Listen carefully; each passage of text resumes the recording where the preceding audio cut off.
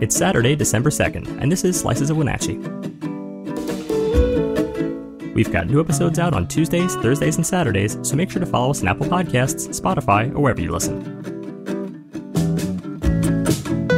Today, the Wenatchee School Board has recently undergone some significant changes in its leadership roles, and later we'll highlight a remarkable achievement by the Icicle Brewing Company.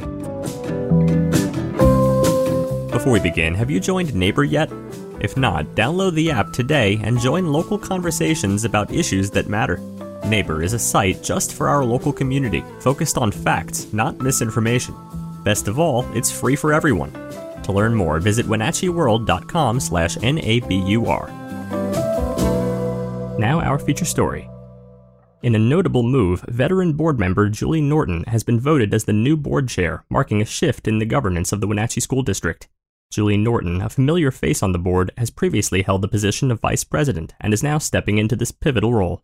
Her experience and tenure on the board will undoubtedly influence the direction of the district in the upcoming year.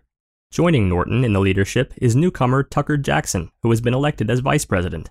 Tucker Jackson, a fresh addition to the board, will bring new perspectives and ideas to the table.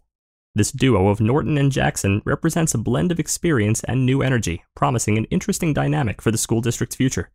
Another key development in the Wenatchee School Board is the swearing-in of Jackson and Miranda Skaliski, the board member for District 4. Skaliski's new role adds another layer to the board's evolving landscape. Now, shifting our focus to a closely watched race. In District 2, there was a bit of uncertainty. Incumbent Maria Iniguez was leading by a mere 14 votes over challenger Randy Smith. This razor-thin margin called for a manual recount of ballots. It's a situation that underscores the importance of every single vote in local elections.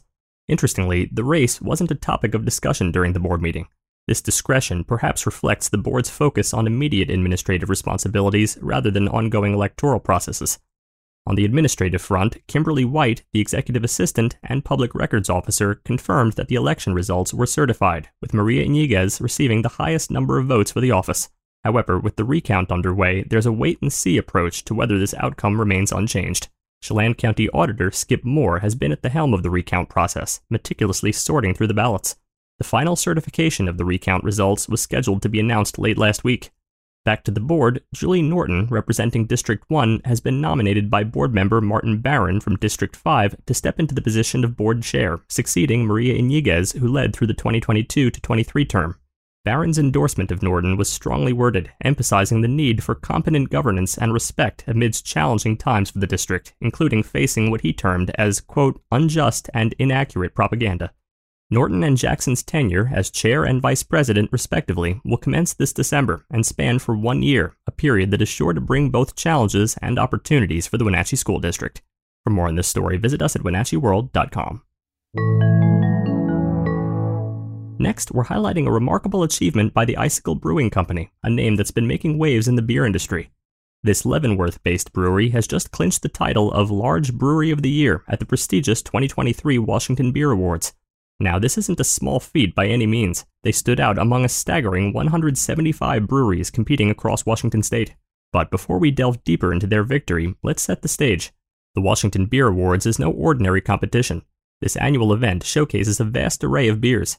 We're talking about 1,276 beers across 139 unique styles judged by trained panels of experts. It's a beer lover's paradise and a fiercely competitive arena. Now back to Icicle Brewing Company.